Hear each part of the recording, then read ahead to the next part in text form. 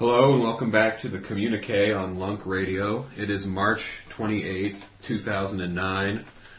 I am your host, as usual, Jackson Meredith, and I am joined by Brian, Andrew, Monty.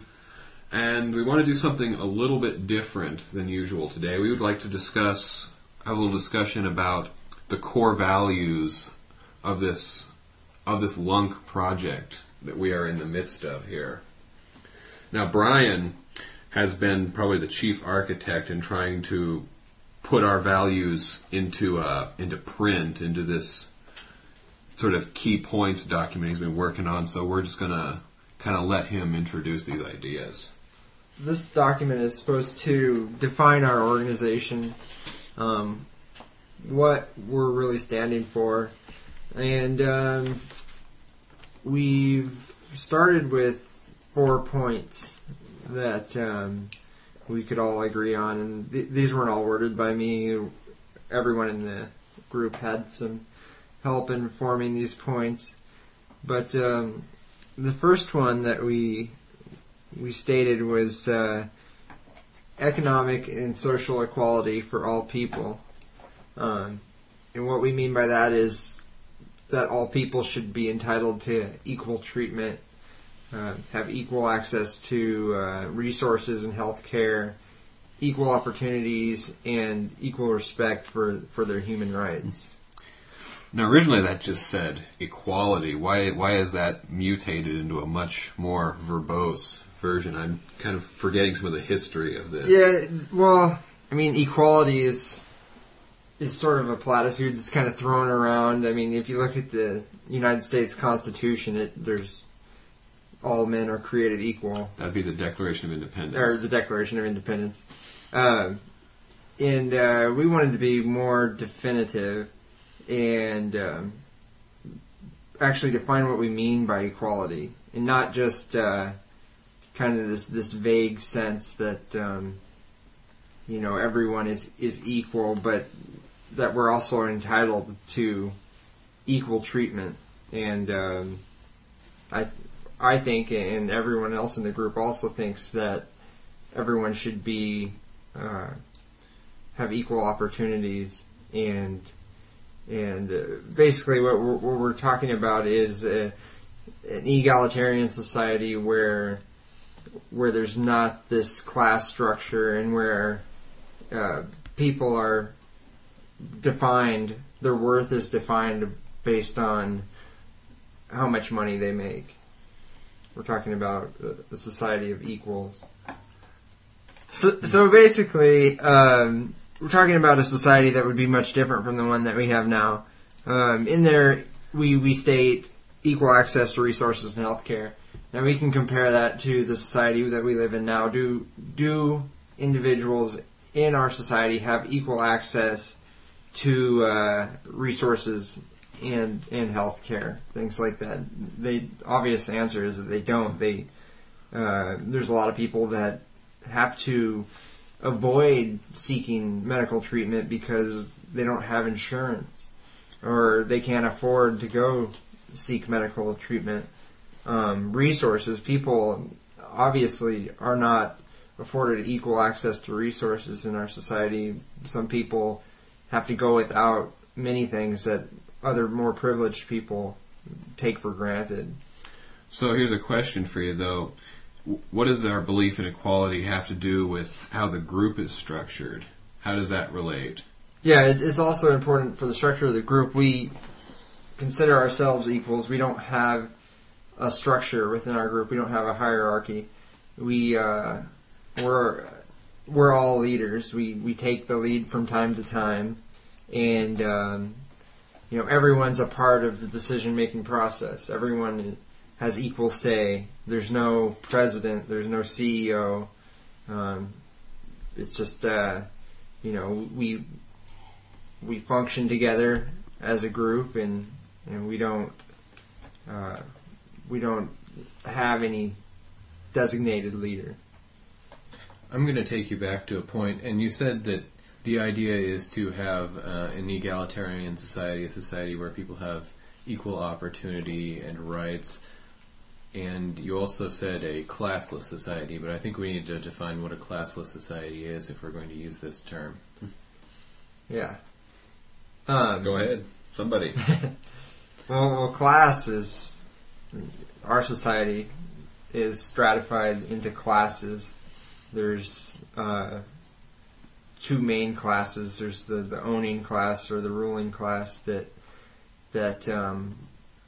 have ownership of what is required to provide, to produce. And then you have the working class, which is the class that the only way that they can survive is to sell their labor to the owning class in order to live, to meet their necessities, and ideally, what we were striving for is a society without those classes, without where everyone was equal. We shared the resources, and we shared the means of production, the factories, the hospitals, the businesses, everything that produces for human need. Those would be shared equally by everyone. I think we can probably naturally segue here into revolutionary change. All of these points that we're discussing would require revolutionary changes in the way that society is structured.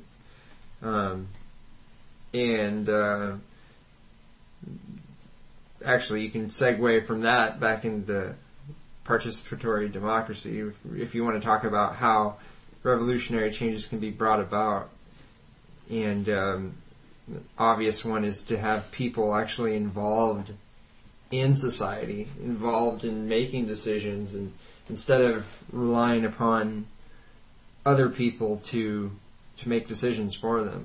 Well, really, when we're coming to the idea of having a society without class, it's a revolutionary idea that every person has the right to control their life and what they want to do with it and what part they want to play in society, rather than having it dictated in a top-down model.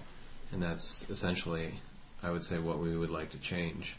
Yeah, our current structure is that every 4 years you get to pick which dictator is going to run your life and run the country. And really, I mean, look at the decisions that we get to make with our vote. We don't actually make any decisions. We select people that are supposed to be representatives, but do they represent us? And if they don't represent the people, are they recallable? Are they impeachable if they do not? And they aren't really. I mean, if you look at the last president, President Bush, most of the Americans didn't support the war, the Iraq War, but he's no longer representing the great majority of the people, but he's still in power, and that's the way it is. I mean, it's almost impossible to recall these representatives, and I think that a better structure would be to actually allow the people to make the decisions. And of course, there would be times where you may need to elect a representative to represent your community or your state, but you would select those people, and then they would be recallable if they were not supporting what the people wanted. So again, I'll sort of repeat the question I asked for the first section on equality. What is the idea? How does the idea of participatory democracy relate to the nuts and bolts work of our organization? Well, that's also how, part of what we're doing is trying to be the ideal that we want. We want to make ourselves a model for the change we'd like to see, and within the group, all decisions that affect us, that affect the group, are democratically based decisions where everyone has equal say, and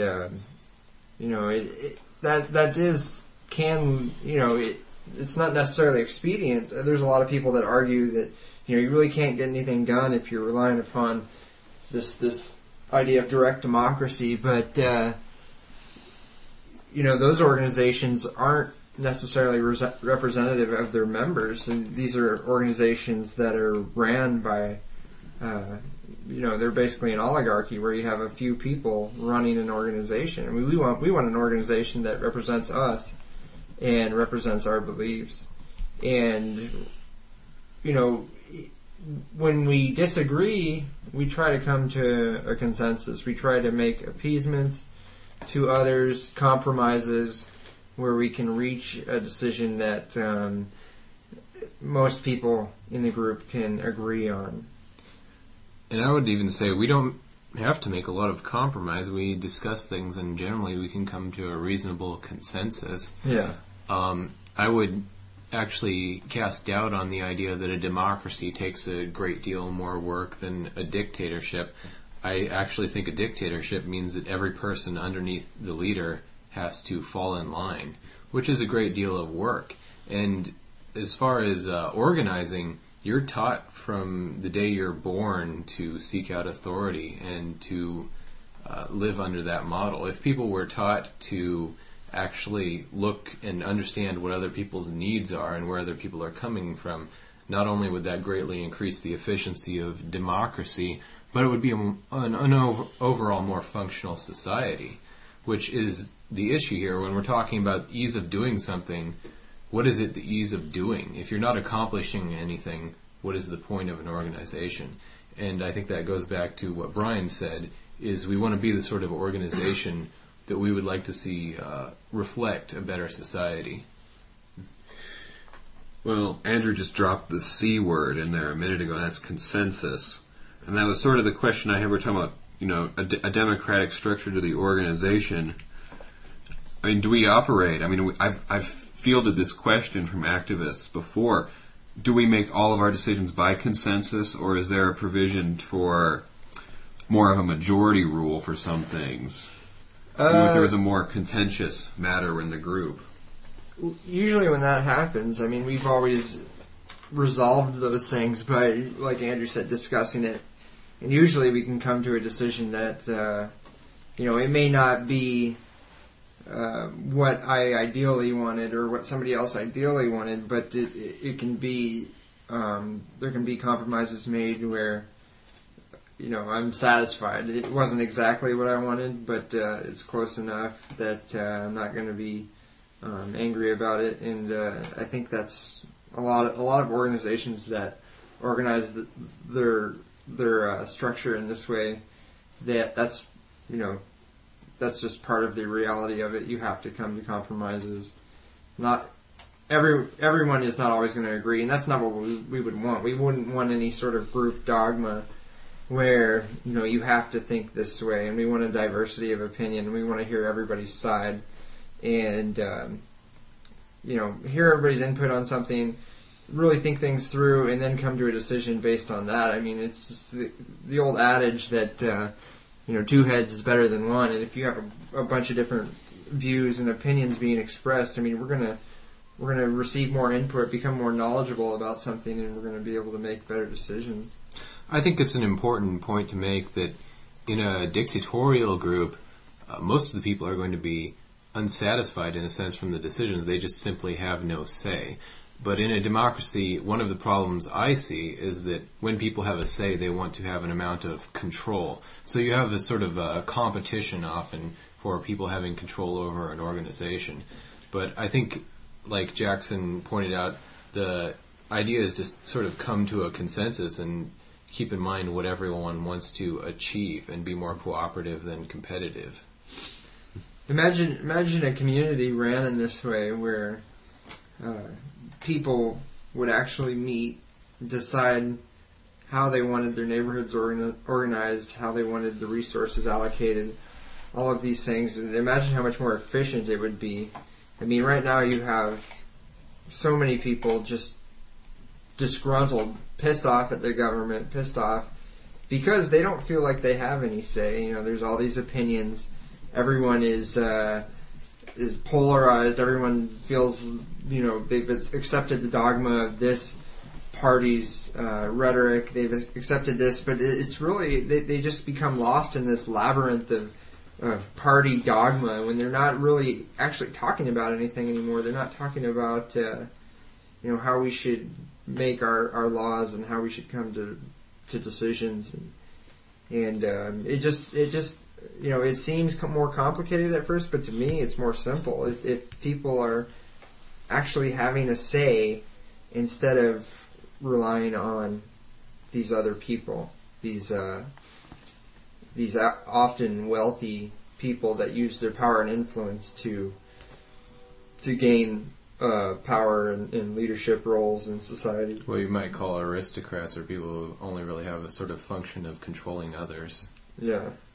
I want to go back to this idea of consensus. We haven't really decided a lot of things like this in a formal way. We've just sort of been more establishing a precedent in a very organic, informal kind of way. And we've sort of established decisions within the LUNk group thus far, largely on the basis of consensus, and a lot of particularly anarchist groups really insist on keeping it that way. Yeah.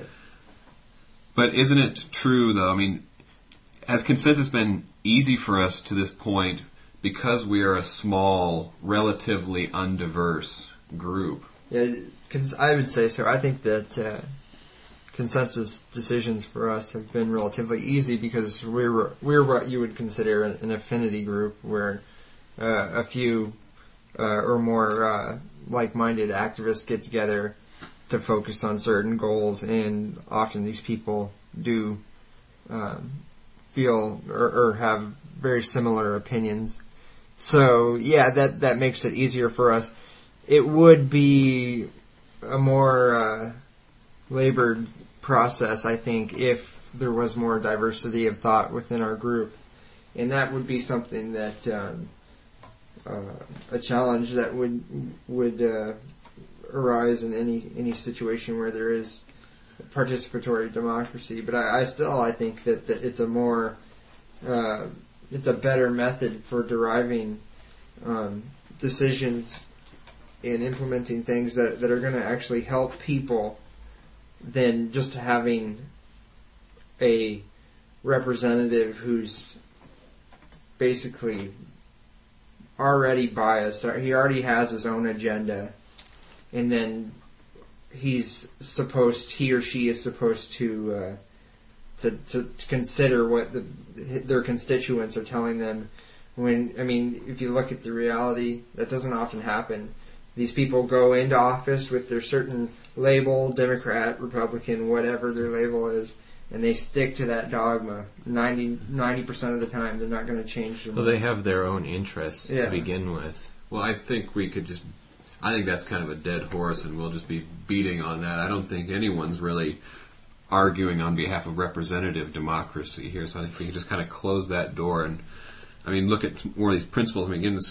Well, not within our group, but I think within, our culture, our society, a lot of people think that we live in a democracy, and it's really not that cut and dried.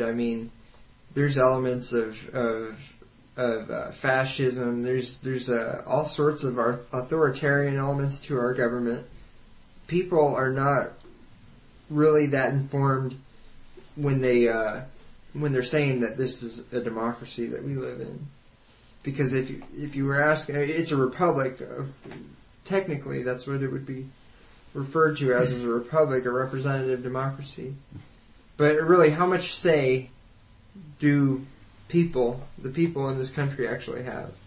Well, I would say, have say on, like you said, electing their leaders and possibly some local issues. But when it comes to things that are extremely socially important, like how much control the workers have or what they're able to do, how much of their money is going to war and killing people, various political issues that have a huge effect across the country, people really don't have any say in whatsoever. But you do have a choice on what you want to buy with your dollar, and that sort of consumer voting. I think people really get relegated to make making a lot of decisions that ultimately don't have a large effect on their life. The more important something is, the less likely it's going to go to a vote, as far as I can tell. Yeah, like Emma Goldman said, she said that if voting actually changed anything, they would make it illegal. But, I mean, suppose we had something important just as a group that we wanted to work on. I mean, I think you're right to sort of label us as an affinity group at this point, Brian. Yeah. But I know at least I, for one, am really dissatisfied with the affinity group model of organization because it's really far too content to be just a small little mosquito pecking at the system. Yeah. I mean, I think we're really more interested in building a larger, more powerful organization with many more people involved in it, and that necessarily, and particularly, I mean, for something that requires certain technical skills, like building a radio station with a, diverse, interactive website, we need allies. We need people with certain skill sets, and that sort of, it broadens the range of ideologies that we have to work with too. Yeah, I think eventually, as this group grows, I think we kind of call ourselves a collective of sorts, but as we grow and more people become involved, I think that we will see more diversity of thought. I mean, we're all basically of the small L libertarian socialist type of thought, the anarchist thought, but I think that we'll have other people coming to our organization that don't necessarily share the same ideals as we do, and I think that that's one of the important things about making this document, is that it's kind of a defining document.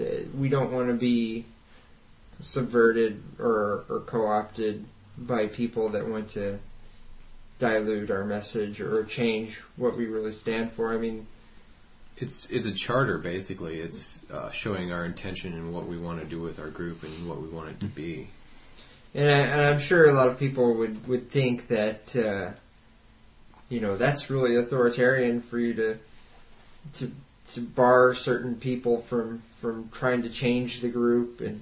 But I mean, this is common. This is any group that exists. It's going to have a defining document. It's going to have some sort of definition of what the group stands for, and it's basically just protecting what the group is about. Sure, we'll let other people help get involved and help out and be involved in the decision-making process. I mean, that's what we're about. But we just want to have a group that's defined in some way where the goals that we set out to accomplish are not changed or our original message and intent isn't subverted. Yeah. Well, let's get concrete here. Let's get specific. Something that's particularly been a minor issue for us already to this point is we've come across a couple of activists who've been very interested in what we do, who are also intricately tied up with the Democratic Party, who I think everyone at this table sees as really the enemy of progressive change. Now, I mean, how does this work? I mean, does someone representing the Democratic Party get an equal vote at our table? I would say yes, but that's the importance of this document that we're actually still working on. Is that it will define the organization, so Democratic Party members can't flood the group and say, we're going to go this direction. Then we would say, no, this group was started based on these principles, and this is really not in line with what we're about. Basically, the purpose of our organization and the radio station, and what we also hope to do in the future with other forms of media like television and print and other things, but basically we're an independent media group, and we want to give a voice to an underrepresented view, an underrepresented point of view in our culture. If you watch television, if you watch any of the major networks, you're gonna hear plenty of the Democratic Party side. You're gonna hear plenty of the Republican side. You're gonna hear even the big L libertarian, the basically the right wing individualists. Yeah, anti-government right wing side. You're going to hear all of those viewpoints. All those viewpoints are represented to an extent. The Libertarian Party of the United States doesn't get as much play as the Democrats and the Republicans, but all these points of view have their outlets. They have, pundits that all over the radio spectrum. They have pundits on television. They have commentators in the print. They have, the op-ed section is full of Democratic Party and Republican Party writers.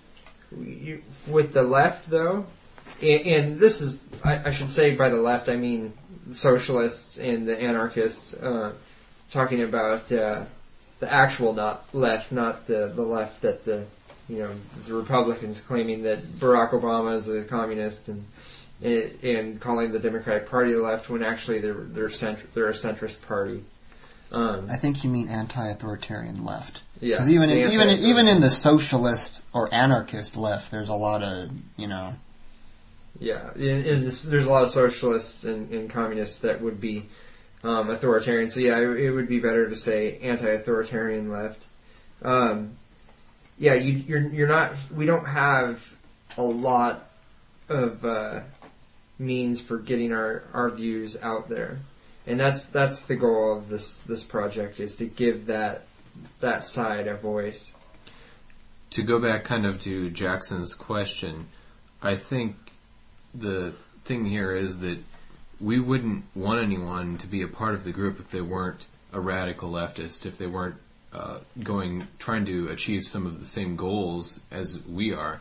Now, if someone had some sort of affiliation with the Democratic Party or some interest in them, that would be one thing. But if they were basically just going for the same interests of the Democratic Party, I don't think that would really be something we'd want to be a part of as a group. And what does that mean? The interests of the Democratic Party? I mean, what does means it mean? if somebody came along and said, "Hey, we should become associated with the Democratic Party," that would be counter to the fundamental nature of the group in the first place. It would be like,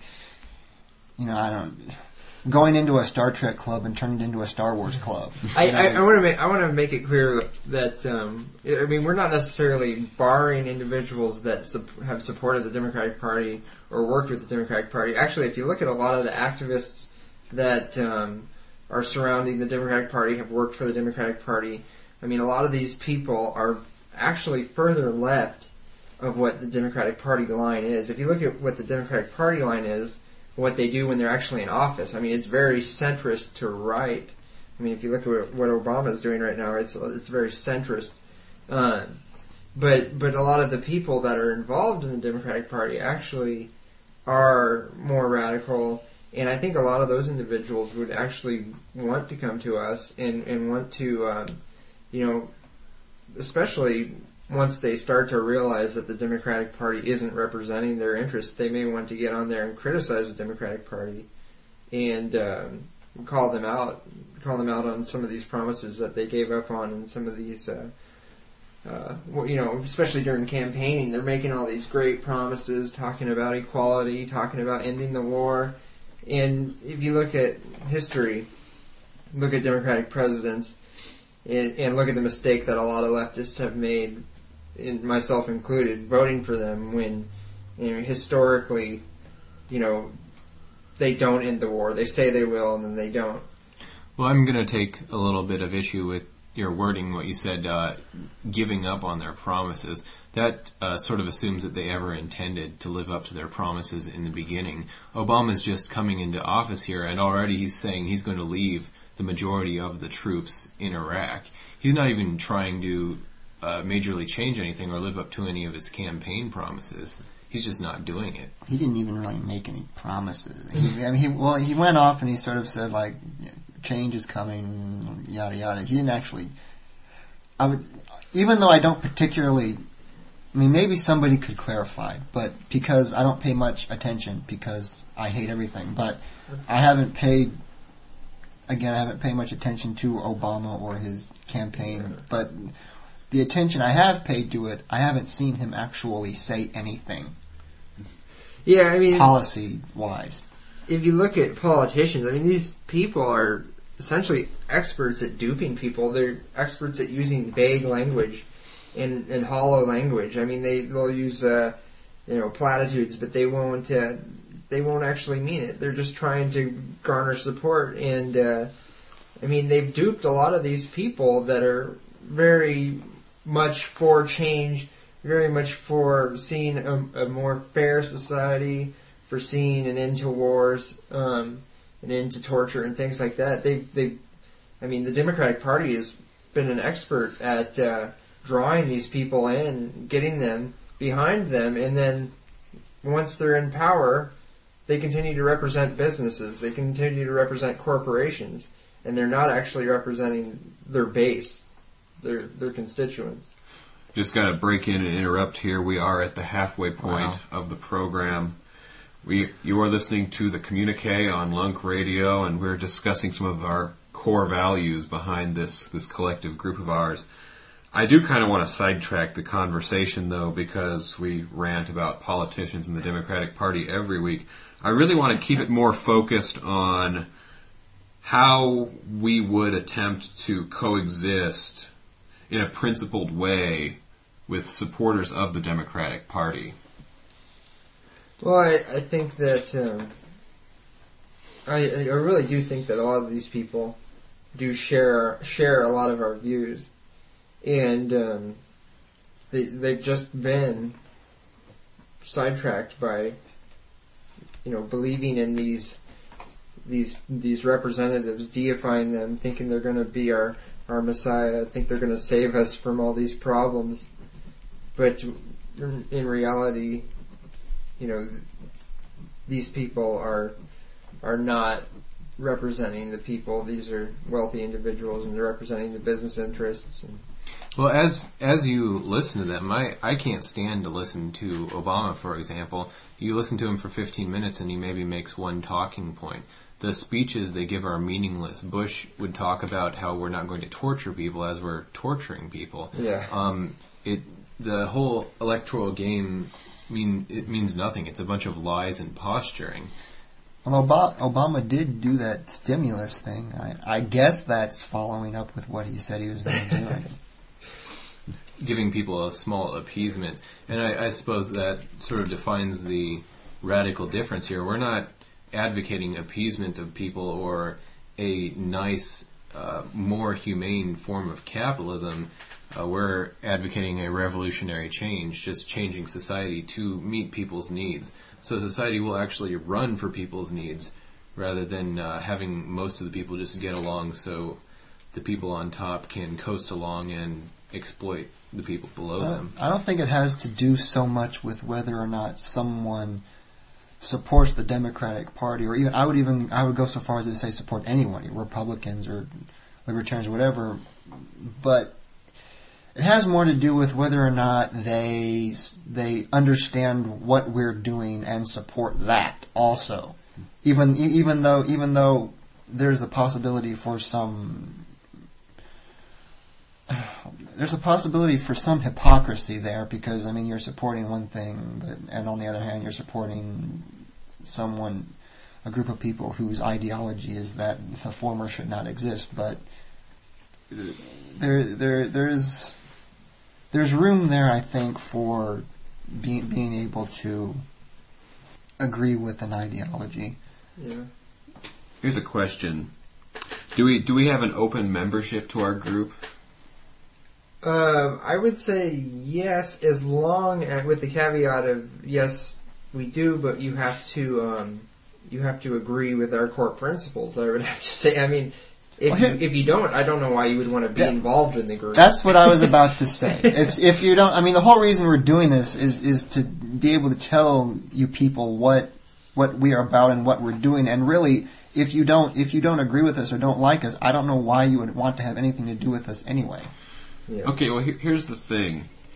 suppose there's just a hypothetical activist who wants to get involved with our group, and there's certainly a lot of people out there who will say something like, well, socialism sounds great in theory.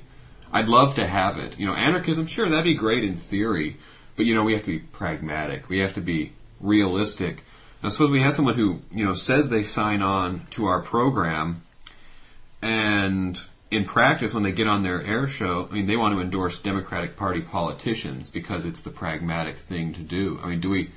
Do we tolerate partisan endorsements? I would say no, because there's plenty of outlets for the Democratic Party. If they want to get on the air and talk about the Democratic Party, they can go to any major media outlet and they can listen to the pundits that are already existing out there. They can get on KZUM and talk about it. They can, Yes, but such a person could still hypothetically sign on to this program we're adapting, at least this version of it. How do you draw the line? Well, and is it really an open membership if we're drawing a line somewhere? Well, I guess you could look at it both ways. It's just with any other organization. Like, they're going to have a definition, a defining document, or a defining principle. And if we're talking about one of our core principles being participatory democracy, participatory democracy isn't electing a party representative. It's not electing Bill Clinton or whoever to represent you. It's actually making the decision. It's actually having a say in what your community, what your country Andrew does. is chomping at the bit to get in now. Well, I do think we have to take a look at what open membership means, because every group has some sort of standards, and I do think it's true what you say, that people can try to subvert standards, and that's one of the things that I would say we're primarily concerned with, is people getting in the group and trying to change what we're trying to accomplish, or trying to make the group more mainstream to fit a certain sort of interest that people may have, rather than the broad social change that we want our group to have. We don't want it to be narrowed down to a small interest group, or changed to be a mainstream group, to fit within niches that already exist. We don't want to happen to our group what happened to KZUM. We don't want... and what happened to KZUM? Well... You want to just give We should give a brief history. This is a project that was pretty much Ron Kurtenbach. I almost said Rush Limbaugh. Ron Kurtenbach. Cut that out, by the way. That Ron Kurtenbach started. This was his idea, and he wanted it to be... Wasn't it supposed to be like a left-based, anti-war type... sort of community station. Yeah. Basically. A version of what we're doing. Yeah. You can hear more about that in the actual Ron Kurtenbach interview. And I would say it had sort of a focus on the arts. It was something he was interested in. But the station was eventually co-opted by more business-friendly, mainstream, left liberal sort of interests. Yeah. And that's the sort of thing. Ron put in a ton of work in this, and like he says, was the only person to show up to meetings, and was participatory and put a huge amount of work into creating this group. And then it's just big businesses and people with affiliations towards the Democratic Party just swoop in and gobble up other people's labor and other people's work to create something. Yeah, and if you look at it now, there's advertisements for community businesses and things like that. And it's not really a community service, I wouldn't say.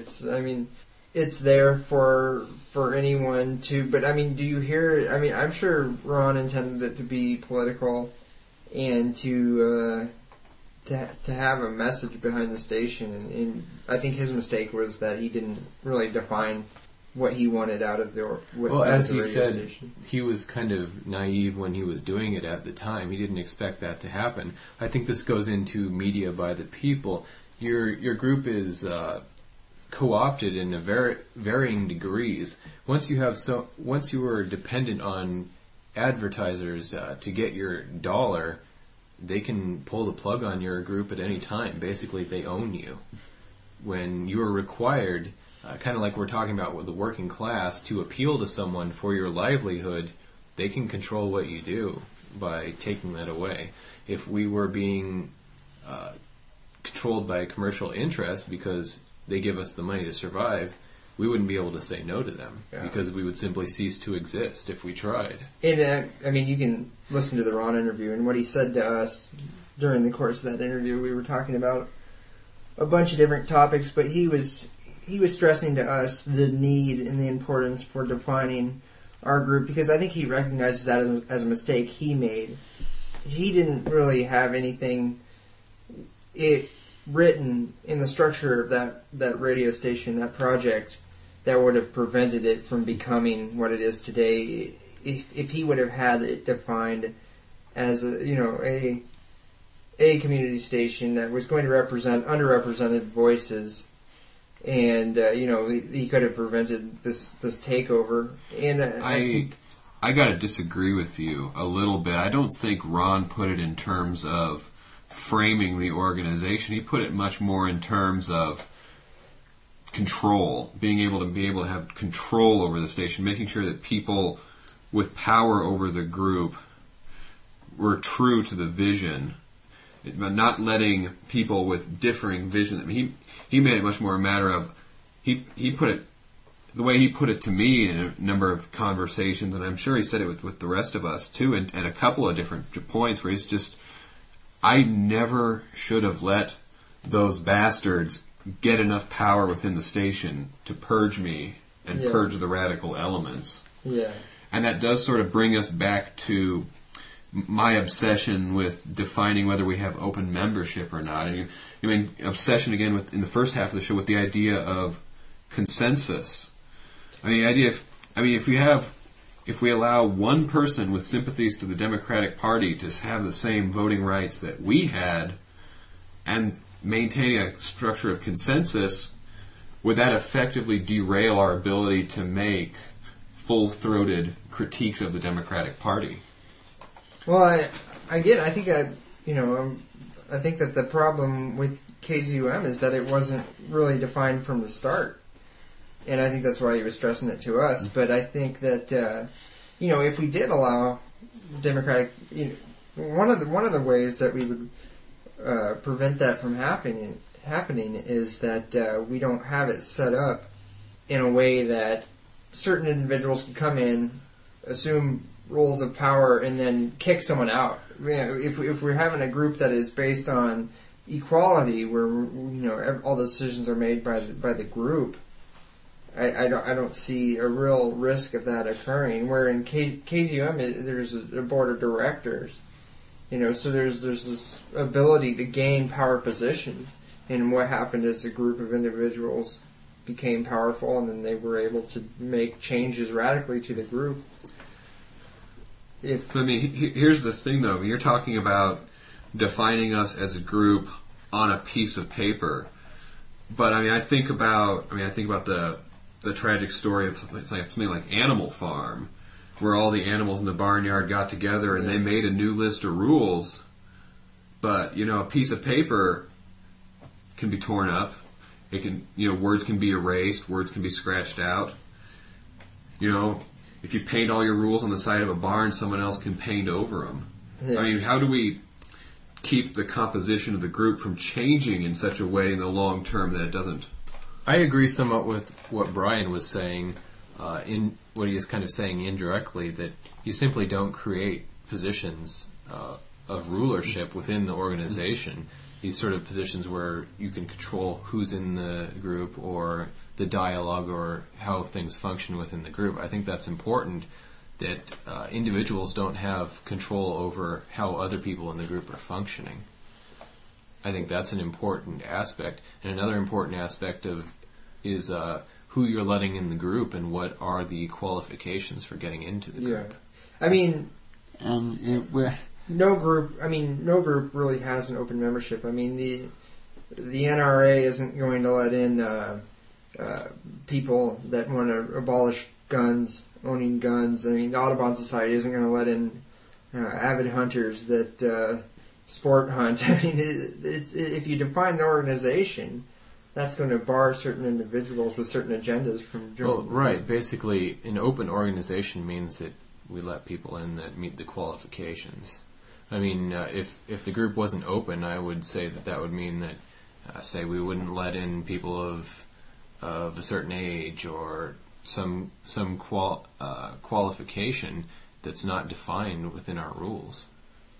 So then, if there is no authority within the group, who gets to be the quality control check on whether the new recruits meet the standard? Evidently, Brian. I would say the whole group does. I mean, basically, I mean, we're not voting on whether an individual should be able to join the group. We're talking about what that individual wants to do. Right now, we're focusing mainly on radio. So, people that want to become involved, produce a show with us.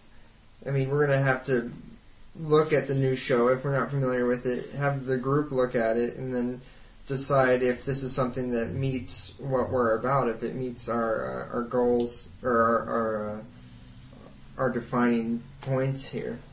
I would say when we meet new people and we're talking about organizing and adding new people in the group, we give them sort of an interview and say, well, what would you like to do within the group? What is your interest within the group? There's sort of an assessment. When you want to work with someone, you want to understand what they want to do. And this goes back to consensus. You can't really establish a consensus if you don't know where someone is coming from. And I think that's kind of an issue. Like we're talking about people coming into the group and having hidden agendas. I think that's just something we need to consider as a group. And I mean, this is a document that we're actually still working on, and it's evolving.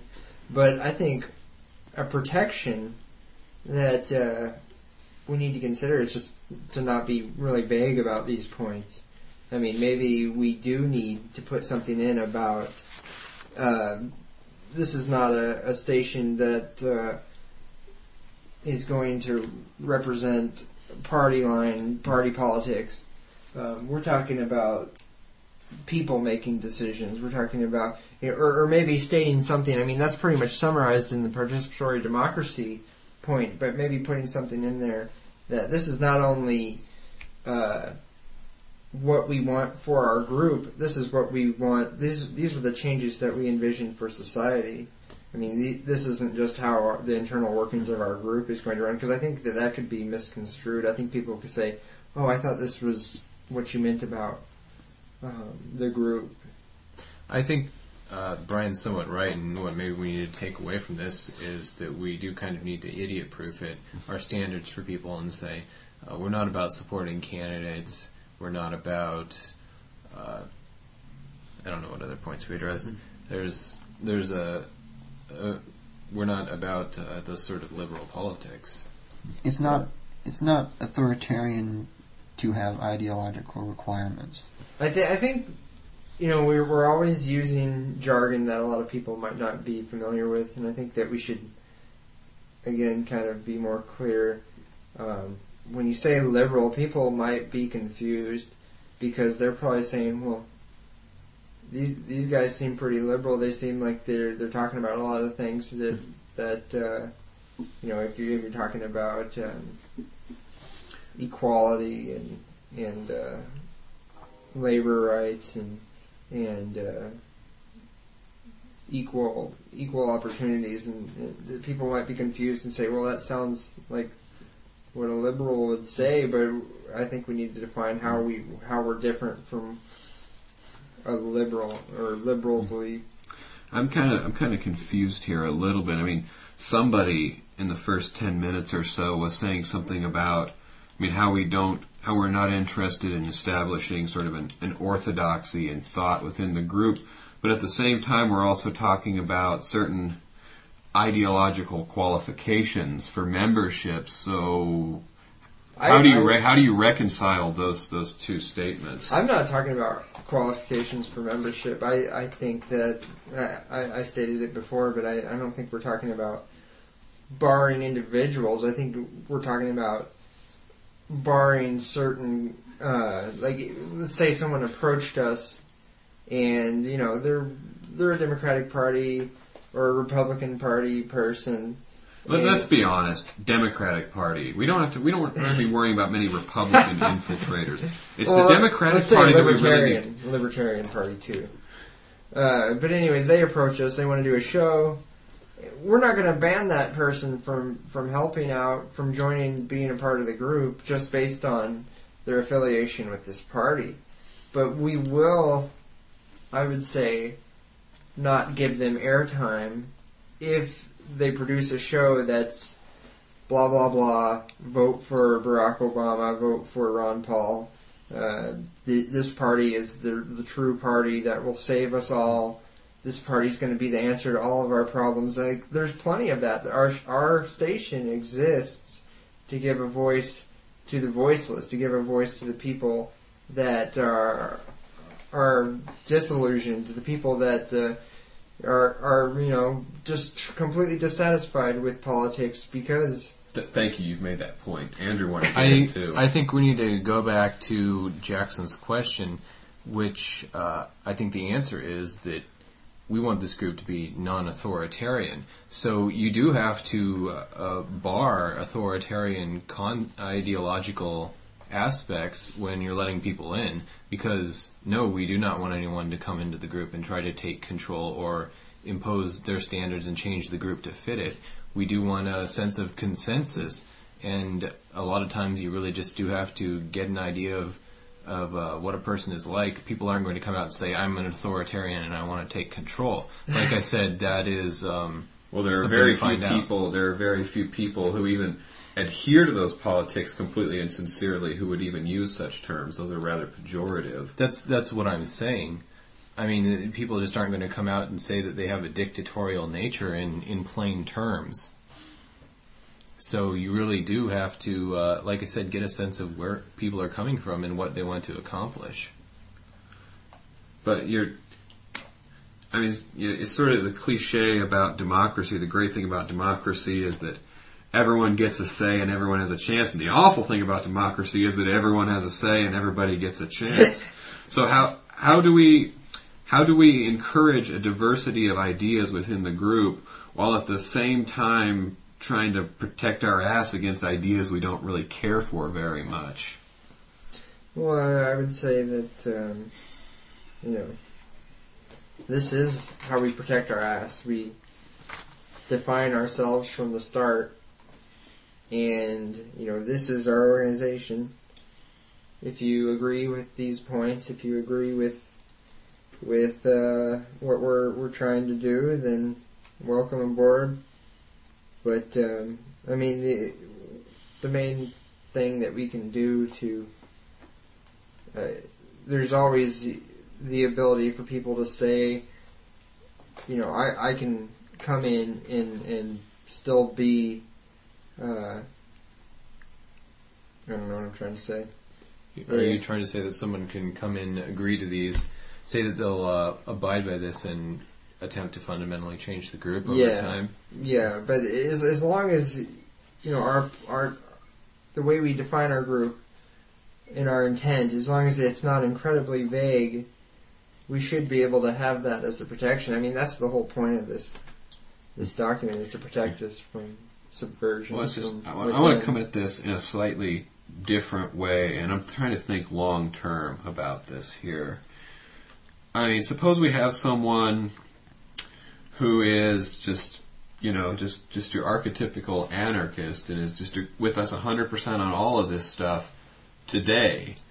But at some point, 2, 3, 5 years down the road, this person was to have a crash and burn and decided to adopt a more mainstream, grown up political attitude. There's a lot of people who are radical in their youth and then they grow up and vote Democrat the rest of their lives.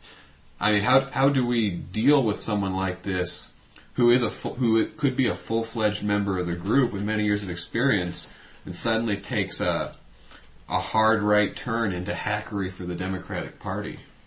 I imagine that they would leave the group. I mean, Why do you think they would stick around in that case, or I mean, I guess you could make the argument that they would sort of try to use the organization for their advantage if in that case, but I don't know.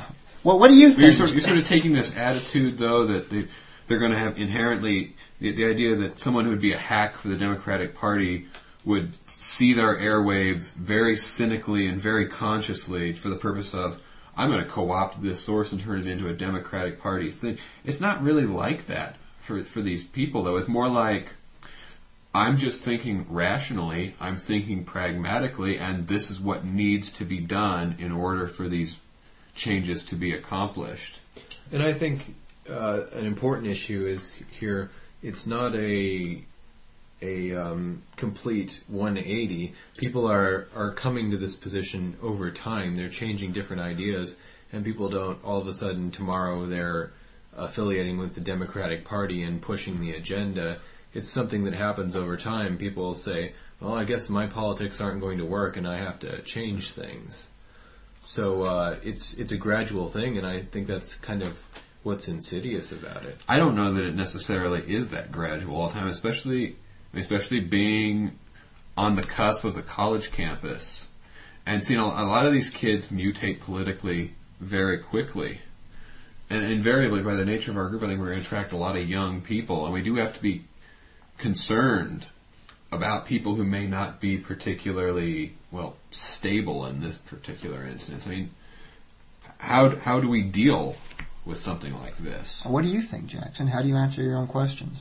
I don't really have answers. That's why these questions bother me so much. Well, the thing is, they bother me too, but honestly, I have very little to say about this whole topic of discussion, because these are sort of the more organizational, sort of activist side of LUNk, which I'm not really a part of, and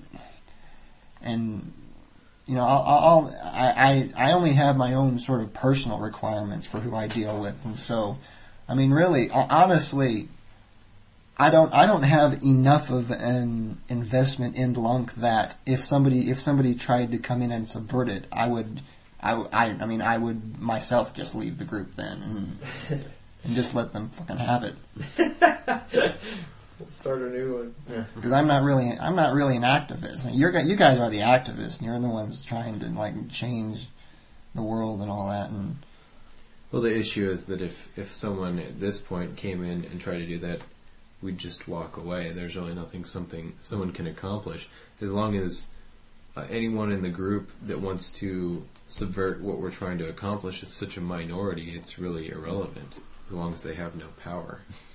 I mean, I've never really heard of something like that occurring with, anarchist groups. I've never heard of an attempt to take over from within and restructure the organization. I mean, well, a lot of these groups fizzle out in 6 months to a year, though, or they mutate into a different group.